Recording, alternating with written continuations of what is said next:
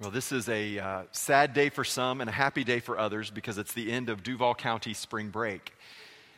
So, as much as I enjoyed spending the week with my children, I'm really excited about tomorrow and the start of school, but I'm more excited about the beginning of spring. It is great to be together and looking forward to the Easter season. As you heard already this morning, there is a lot going on, so I hope you will stay tuned in to all of it and be a part of it. And in preparation of the Easter season, we have been entering into a conversation, a series, that honestly nobody in the room probably likes very much. I just be honest and put it out there. If you're here and you're not a Christian, you don't like this subject. And if you hear and you are a Christian, you're very uncomfortable with it. Because we have been talking for the last few weeks about how we as Christians share our faith. And so if you're not a Christian, this might be the very reason you're not one, because of sort of the stereotype of what it is when Christians begin to share what they believe. And if you are a Christian, this is something that maybe you have had a difficult time with. How do you share your faith effectively? I love what the Bible says about people who do this. It says both in the Old Testament and the New Testament that they have beautiful feet. How beautiful are the feet of those who bring the good news. And so as we think about that, we've tried to look at this maybe from a little bit of a different perspective. Rather than being something that would be offensive or something that's controversial, rather as an invitation to join God in His mission in this world of sharing good news with people who are so desperate to hear some good news. So if you're just joining us, let me take just a few minutes to bring us all up to speed together, and then we'll take a look at our passage for today. Several weeks ago when we began, we said the first characteristic of people with beautiful feet is that beautiful feet follow Jesus. That they follow Jesus. It's generated out of a personal relationship with Jesus Christ. It's not motivated out of a desire to make converts or to get people to your church, but out of a true desire and compassion for being a follower of Christ. And we said that followers of Jesus are fishers of men. That this is what it means to be a disciple, is to be someone who is engaged with Christ in His mission. And we looked at Matthew chapter 4, at Jesus calling His first 4 disciples and His invitation to them. And then a few weeks back, we also said that beautiful feet overcome obstacles to take the gospel to where it is needed. And we looked at one of my most favorite passages of Scripture, Mark chapter 2, the story of these 4 incredibly committed friends who had a paralyzed buddy that they carried to Jesus.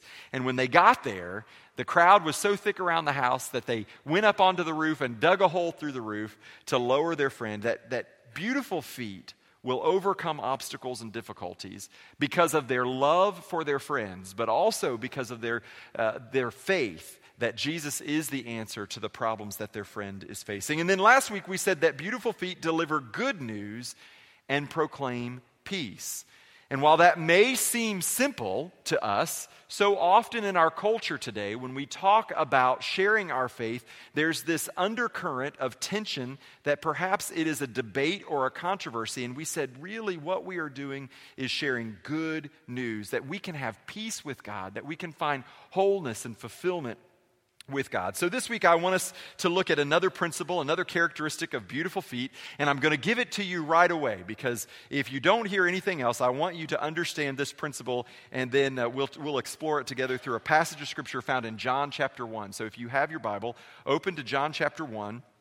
We'll be looking down in verse 43. But our principle today is that beautiful feet meet people where they are and walk them toward the Savior. Meet people where they are and walk them toward the Savior. You might think, well, that seems awfully simplistic. But I would suggest it's not really what we as the church have been engaged in doing. Far too often we in the church are engaged in opening our doors and windows and yelling out, y'all come over here. When you get your act together, come on into the church. And instead, the message of the Scripture over and over again is that those who follow Jesus leave their comfort zone.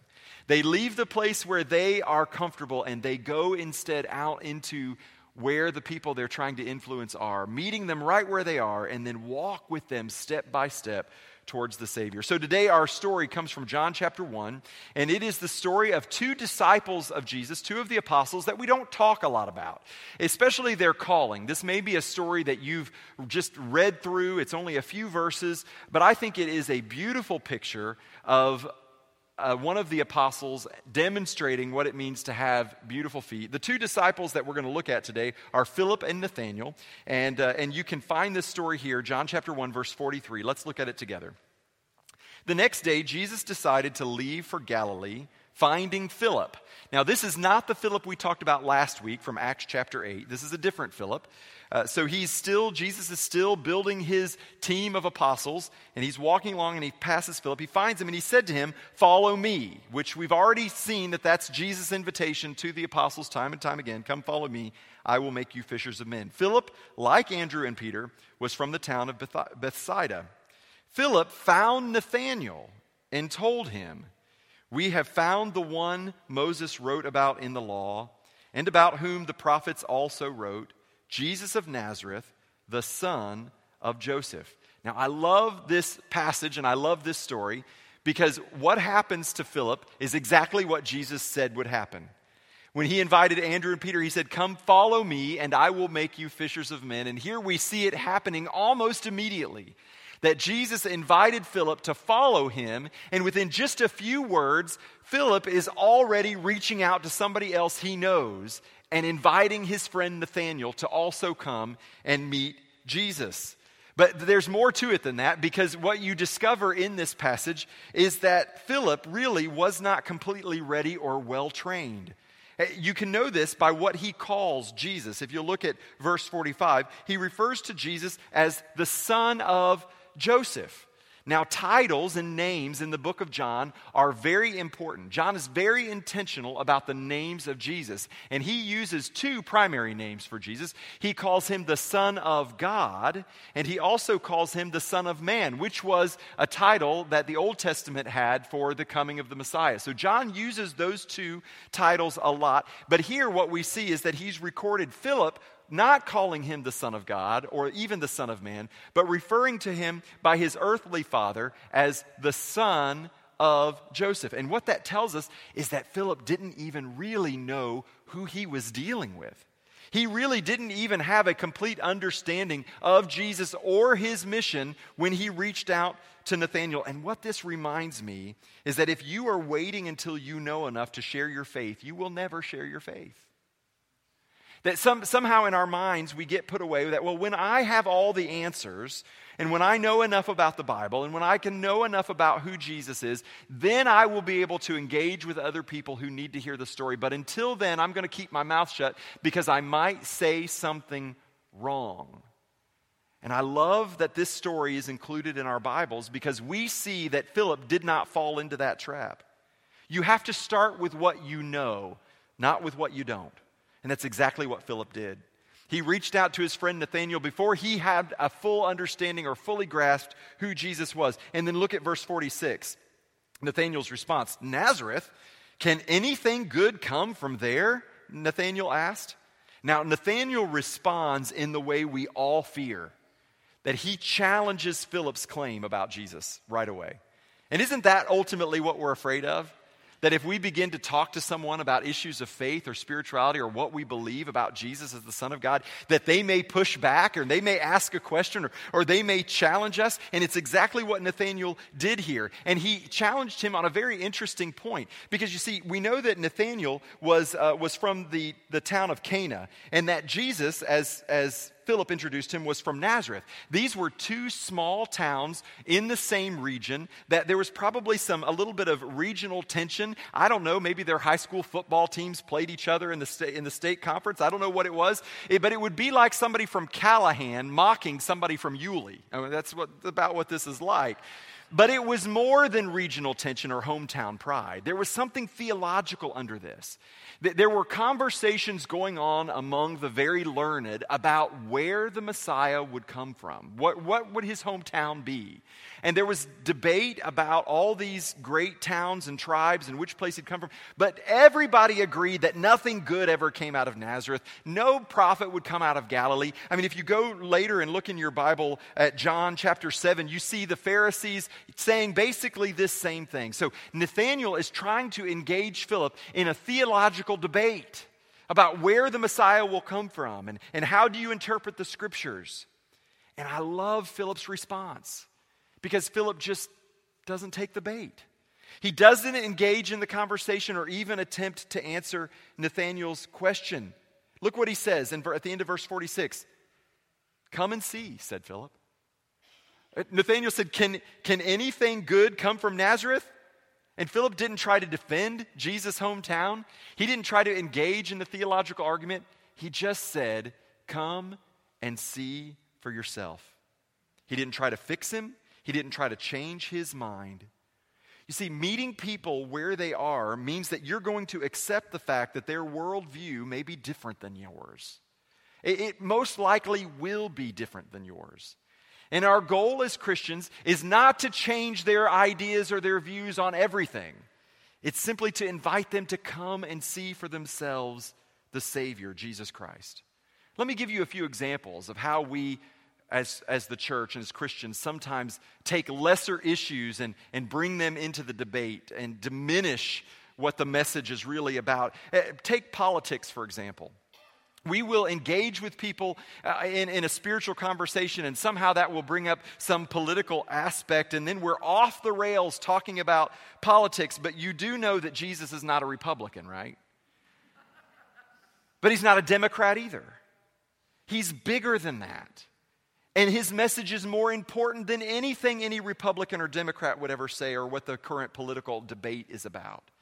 And so far too often, we as the church link our belief in the Savior in some political ideal or concept, and so we engage in the wrong conversation, and Philip refused to do that. But it's not just about politics. It may be about faith and science, that people don't have to surrender their high school textbooks in order to come to meet Jesus Christ.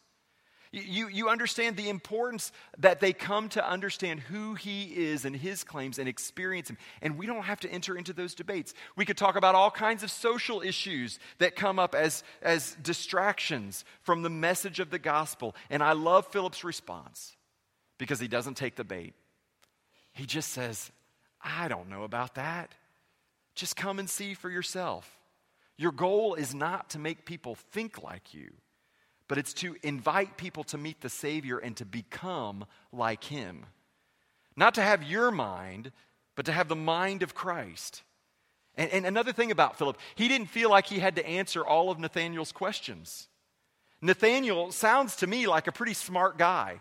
Philip sounds like he might have just been a pretty simple and faithful follower of Jesus. And Nathanael had all these theories and questions and ideas. And Philip did not feel like he had to answer all of his questions. You are going to encounter people who have questions that you cannot answer. And it's okay. Some of them have questions that cannot be answered. And that is okay. And far too often we've gotten in our mind as believers that if we're going to be an effective witness of Jesus, we have to be prepared to answer every question people ask. And we don't. We don't. Actually, one of the best things we could learn to say is, "That is a great question, and I really don't know the answer." That's a great question, and I really don't know the answer. Let's just practice that together. Will you say it with me? That's a great question, and I really don't know the answer. It is okay to say that. And actually, the person that you're talking to will probably appreciate the fact that you were willing to be honest rather than making something up that they know isn't right. It's okay. And sometimes you can say, "I don't know the answer, but I'll try to find it and get it back to you." But don't feel like you have to answer every question. Philip didn't. Another thing is that Philip simply wanted Nathanael to meet Jesus, and he assumed that the rest would work itself out. You see, meeting Jesus, coming to understand who he is the beginning of the journey, not the end of it.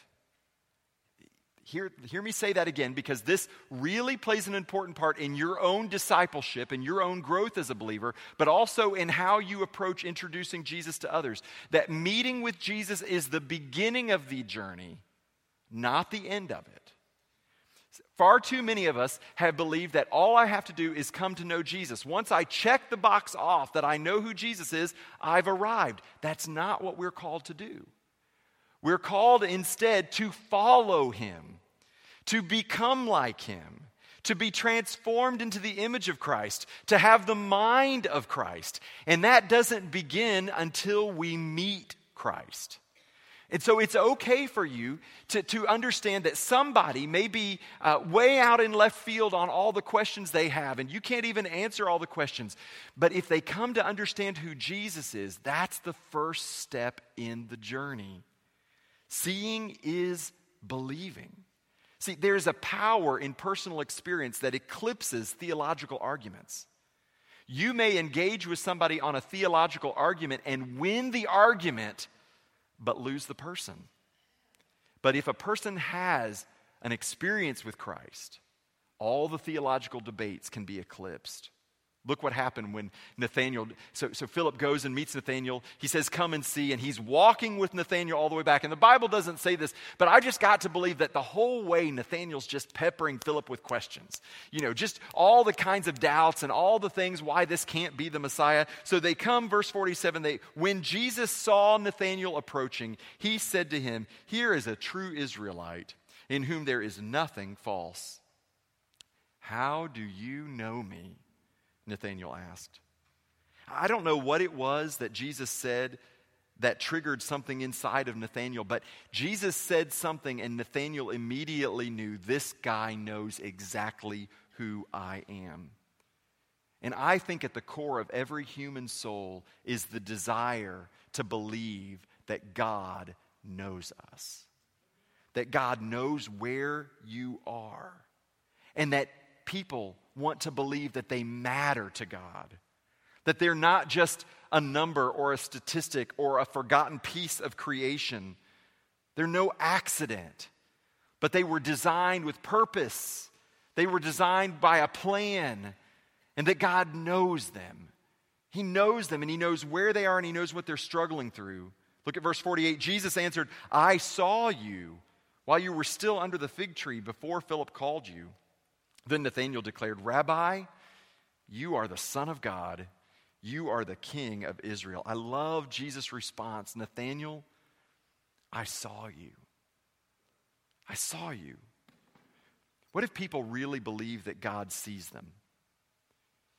What if people really believe that God understands their pain, shares their grief, cares about their struggles? What if people really believed that Jesus sees them? Sees beneath all the exterior and all the masks and all the roles we try to play, but really, really sees them for who they are and loves them anyway. See, notice that Jesus, I love what's missing in this story. Jesus never did answer Nathanael's question about his hometown, did he? And if you go on from here and you do a study through the rest of the New Testament about Nathanael, Nathanael never even asks the question again. And Jesus never offers an answer. Why is that? Because Nathanael's experience with Jesus overwhelmed all of his unanswered questions. Because people do not come to faith by resolving their unanswered questions. Their questions instead diminish in size when Jesus becomes real and personal to them. You've had this experience yourself. When you've had questions or doubts about new stages of life. Maybe it was, if you can think back and recall before you were married and all the questions you had about what it would be like to be married. And when you got married, you still had those questions, but they somehow diminished in importance compared to the reality. What it's like to be a parent. How can anybody be a parent? And you don't answer those questions before you have children. Actually, after you have them, you have more of them. But the experience so overwhelms the questions. A young high school student getting ready to go off to college has all kinds of questions about what it's going to be like to live away from home, and maybe there's anxiety and there's fear, but then they experience that and suddenly their questions are overwhelmed. What if coming to know who Jesus is has the same effect on the questions that we have?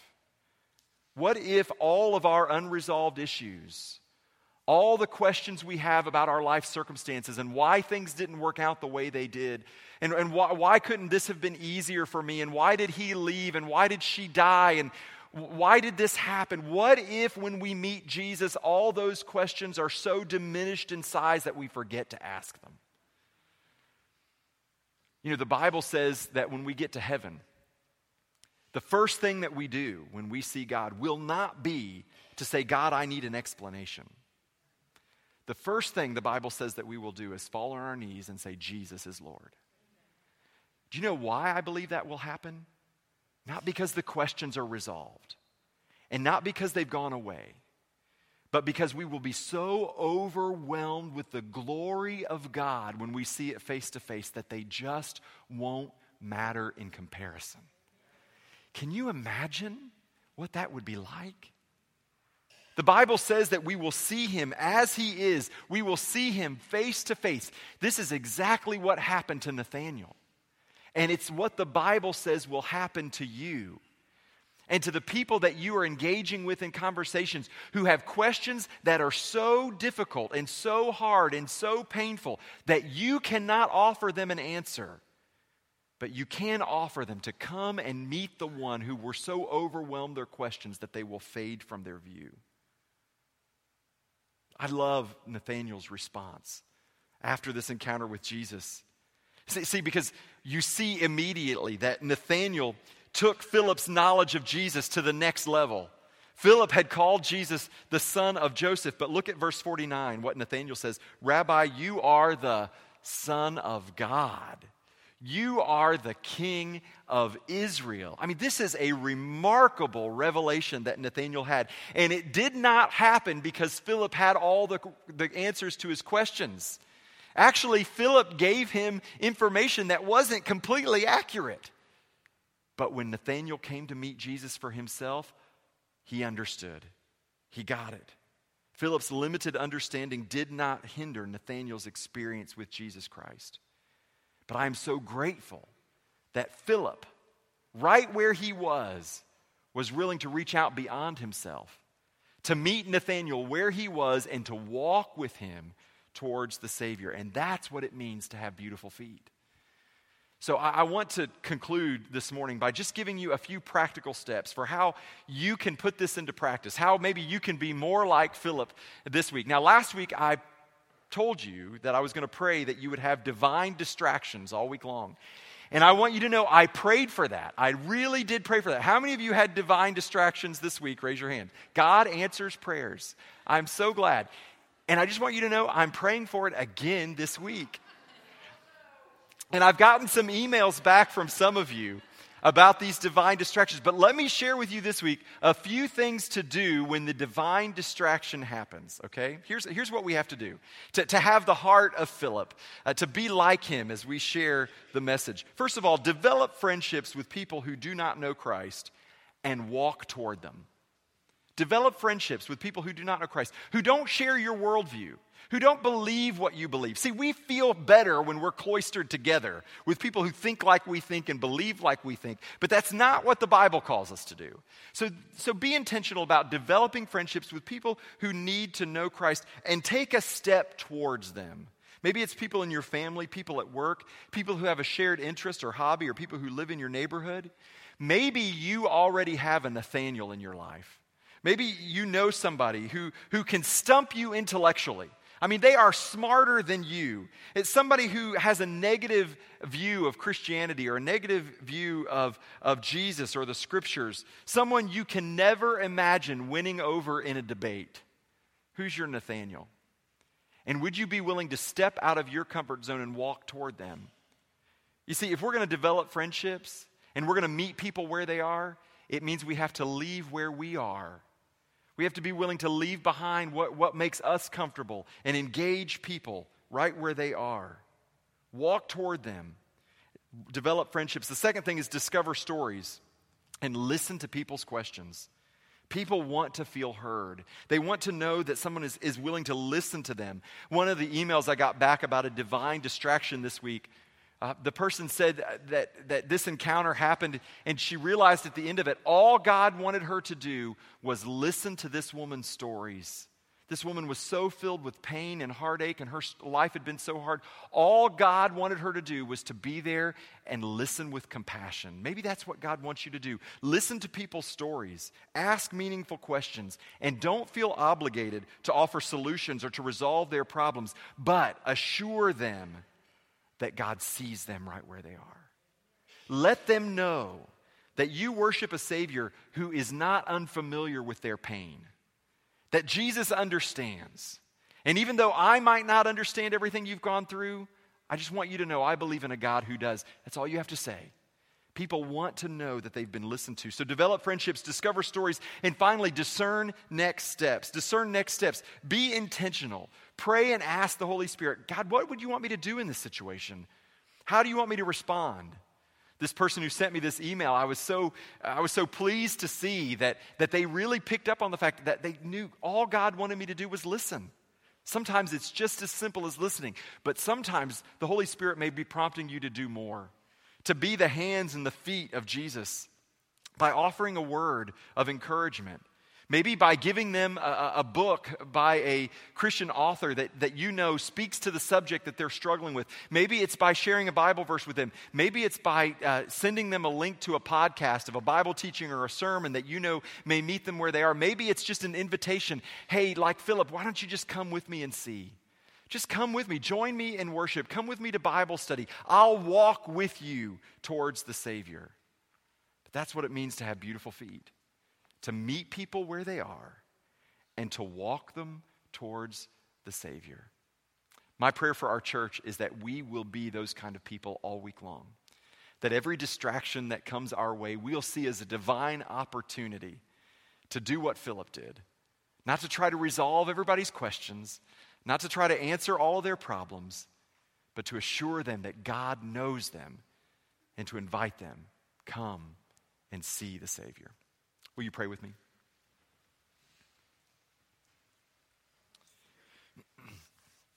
Perhaps you're here today and you would put yourself more in the category of Nathaniel than Philip. I'm glad you're here because I think that this story speaks as much to the Nathaniels among us as it does to the Philips. Just to know and to understand that Jesus sees you, that he's not unfamiliar with your grief and your sorrow and your pain, your questions and your doubts, and that to come to him, you don't have to resolve all those things, but rather by coming to him, they will diminish in the light of his glory. And for those of us who are here who feel more like Philip, that we hear Jesus' call to follow him, to be fishers of men, but we feel uncertain, like we may say something wrong or not do something right. And I'm just grateful for the testimony of Philip who stepped out on faith anyway, with just the simple childlike faith of come and see. May we all be more like that this week and every week.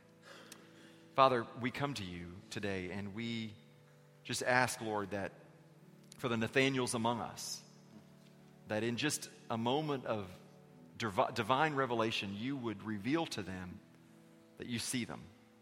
You know where they are. And Father, that you would continue to draw them to yourself.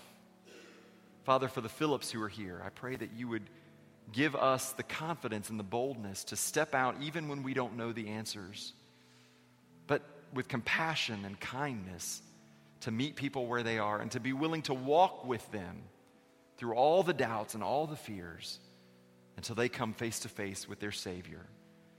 Father, I pray as a church that we would have beautiful feet, that we would carry the message of hope and peace and love, of forgiveness, of mercy from this time together out into a world that is increasingly desperate to hear that good news. Holy Spirit, we ask you to move in this time as we respond, and we ask it in Christ's name. Amen.